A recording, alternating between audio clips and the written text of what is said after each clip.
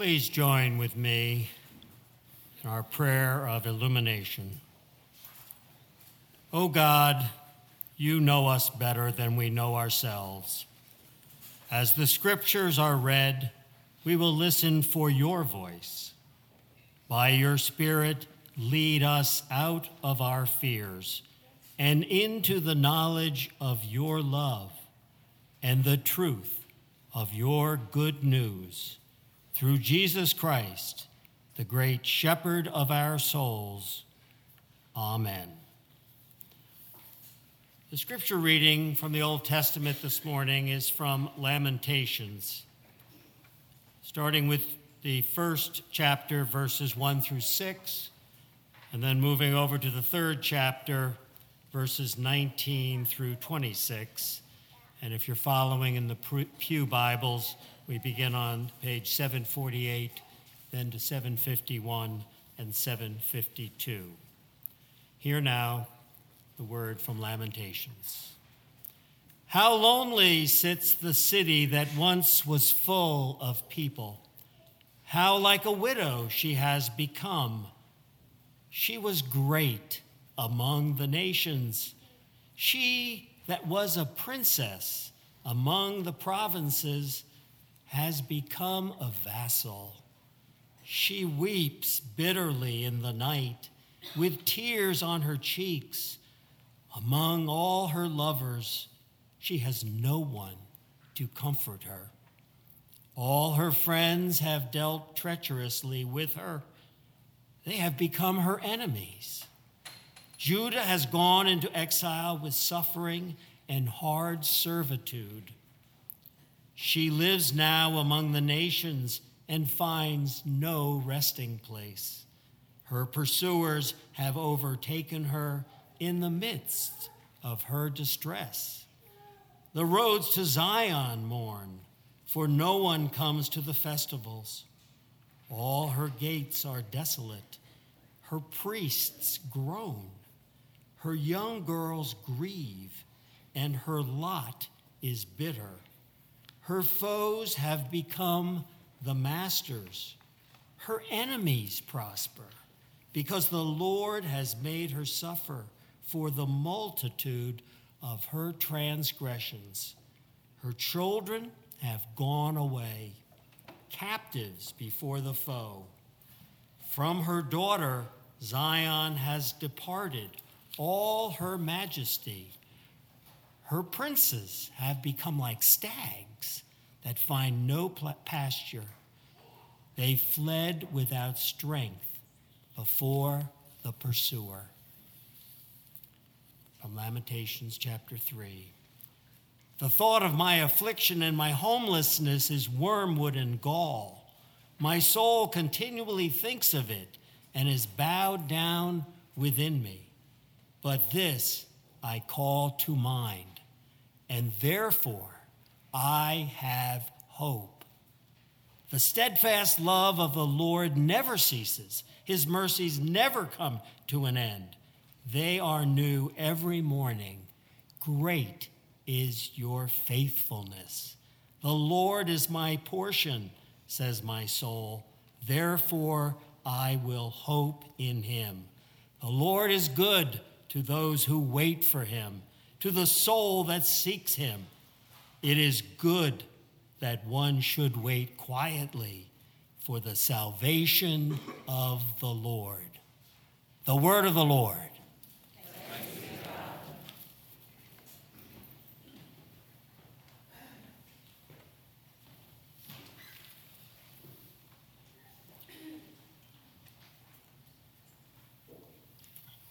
Our New Testament lesson this morning comes from the letter to the Ephesians, the second chapter, verses 11 through 22.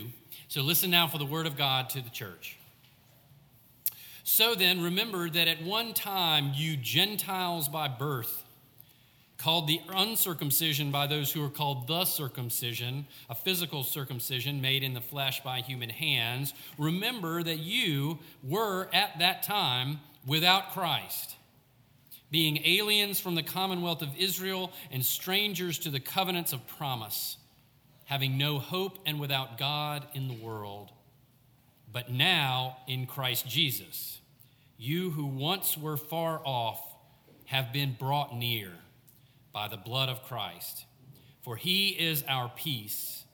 In his flesh he has made both groups into one and has broken down the dividing wall that is the hostility between us. He has abolished the law with its commandments and ordinances that he might create in himself one new humanity in place of the two, thus making peace, and might reconcile both groups to God in one body through the cross, thus putting to death that hostility through it. He came and proclaimed peace to you who were far off and peace to those who were near, for through him both of us have access in one spirit to the Father. So then you are no longer strangers and aliens, but you are citizens with the saints and also members of the household of God, built upon the foundation of the apostles and prophets, with Christ Jesus himself as the cornerstone.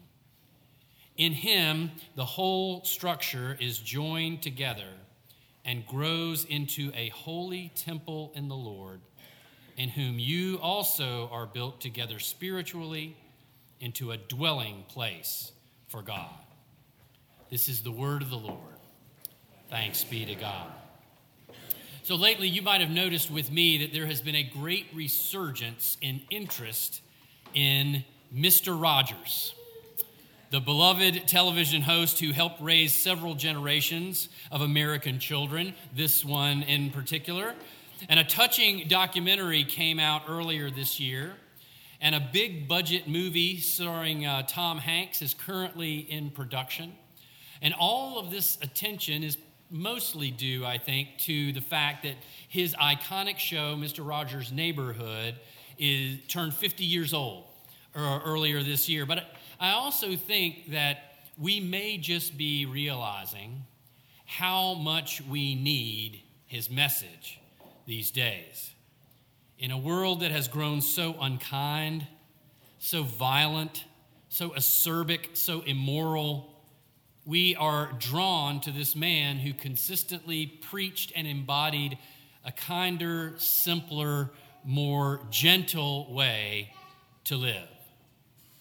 As I read and studied over this passage that speaks so powerfully about ending hostility and breaking down the walls that separate us, I dug around a little bit and I was reminded that the very first episodes of Mr. Rogers' Neighborhood dealt with these exact same issues.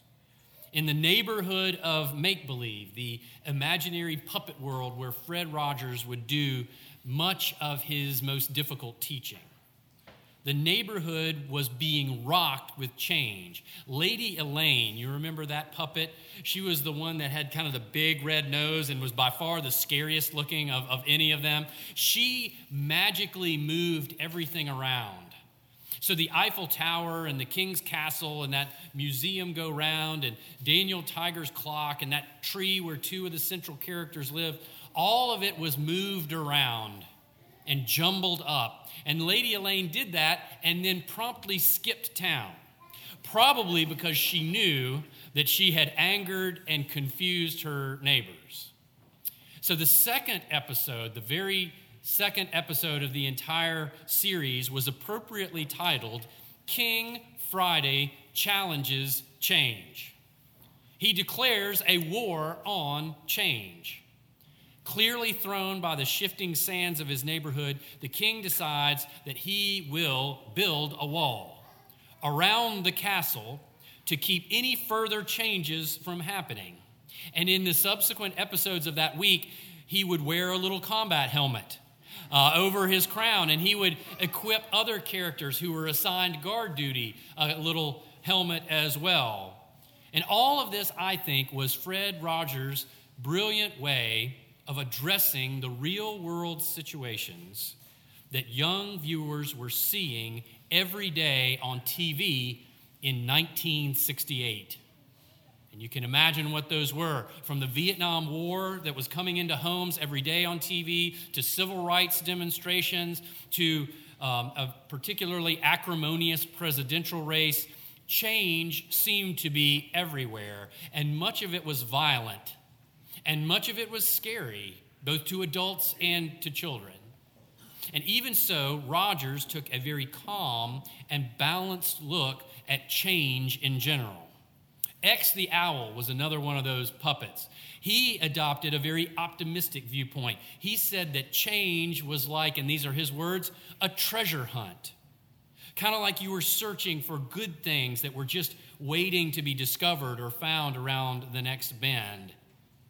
But on the other hand, his next door neighbor, Henrietta Pussycat, was frightened beyond belief by the change. She said she was just too meek and too shy to be able to see anything good in all these changes in the neighborhood.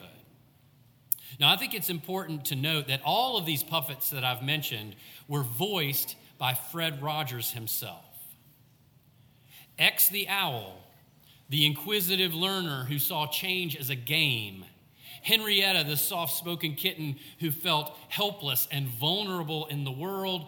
And King Friday the 13th, the regal monarch who set out to build a wall to stop the onslaught of change. All of them represented aspects of the spirit of Fred Rogers.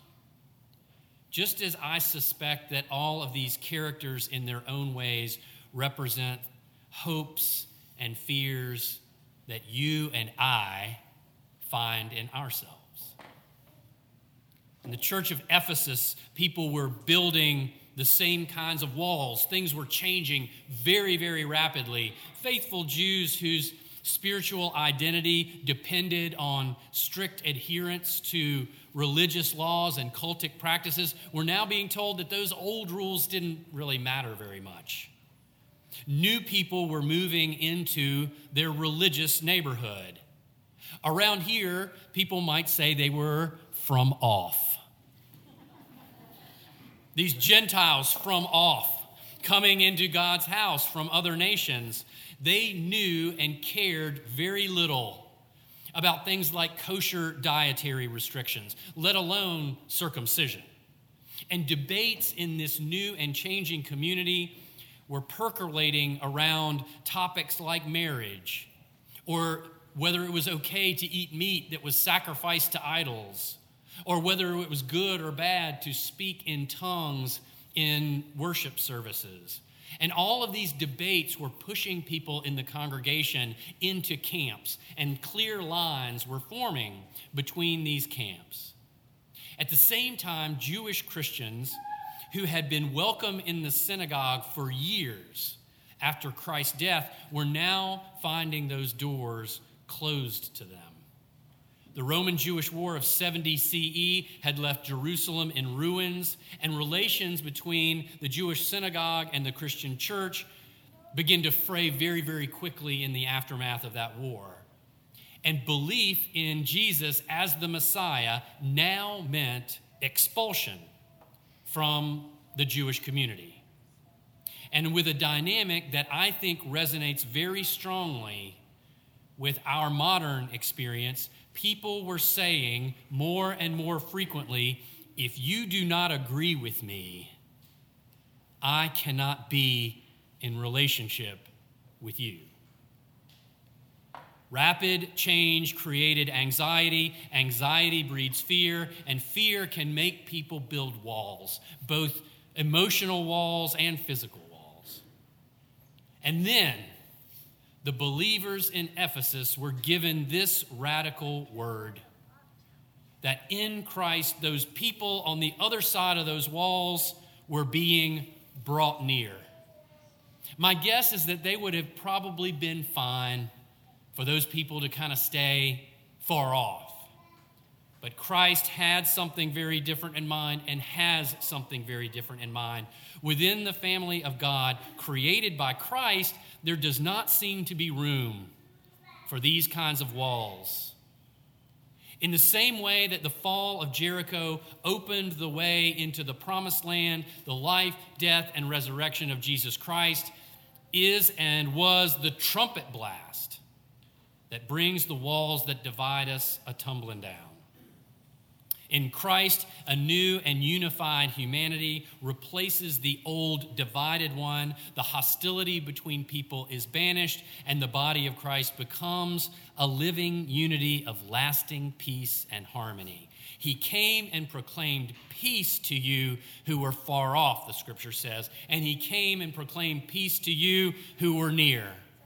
So whether you are near or far, a new peace has come upon you in Christ. And the result, the letter says, is that you are no longer aliens and strangers, but you are citizens with the saints, members of the household of God.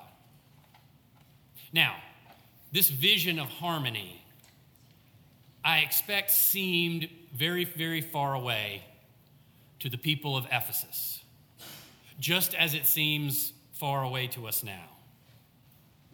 There are still so many walls between us today. Political walls, emotional walls, spiritual walls. And I would say that many of these walls seem to be growing and not shrinking. Walls between men and women that were very, very visible this past week. Walls between LGBT people and straight people, between rich and poor, Democrat and Republican, black and white. And some of these walls can still be seen and touched, like the walls between the United States and Mexico, or between Israel and Palestinian territory, or even between Catholic and Protestant neighborhoods in Northern Ireland. After all these years, those religious walls are still there. But this text reminds us that dividing walls do not seem to be what God wants for the church or for the world. The house that God is building for the body of Christ does not seem to have walls. It's a household built on the foundation of apostles and prophets, with Christ Jesus himself as the cornerstone, or really capstone. And as Paul explains in 1 Corinthians, all of us together are God's temple, and that temple is always under construction, or at least in active renovation. And that means that each of us is being built up individually and corporately as the community of faith into a dwelling place for God. And the text suggests that if construction and renovation is going well, we should be seeing in ourselves and in our communities a steady dismantling of hostility and those walls that keep us separated from one another. By the end of the first week of Mr. Rogers' Neighborhood, it was in episode 5, which aired on Friday, February 23rd, 1968. King Friday the 13th officially ended the war on change. The people of his kingdom finally found a way to get his attention, and they did it with a collection of helium balloons that they floated over the wall and down into the castle. Each balloon had a string tied to it, and each string at the end had a little sign. And that sign expressed one aspect of hope that the people had for their kingdom.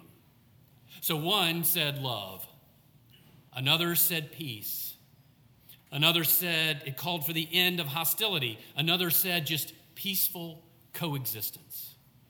Each balloon is released with the hope that it will help to bring the dividing wall down, and the people succeed in convincing the king. And with joy, the puppets all take part and all help in taking down the barbed wire and dismantling the wall.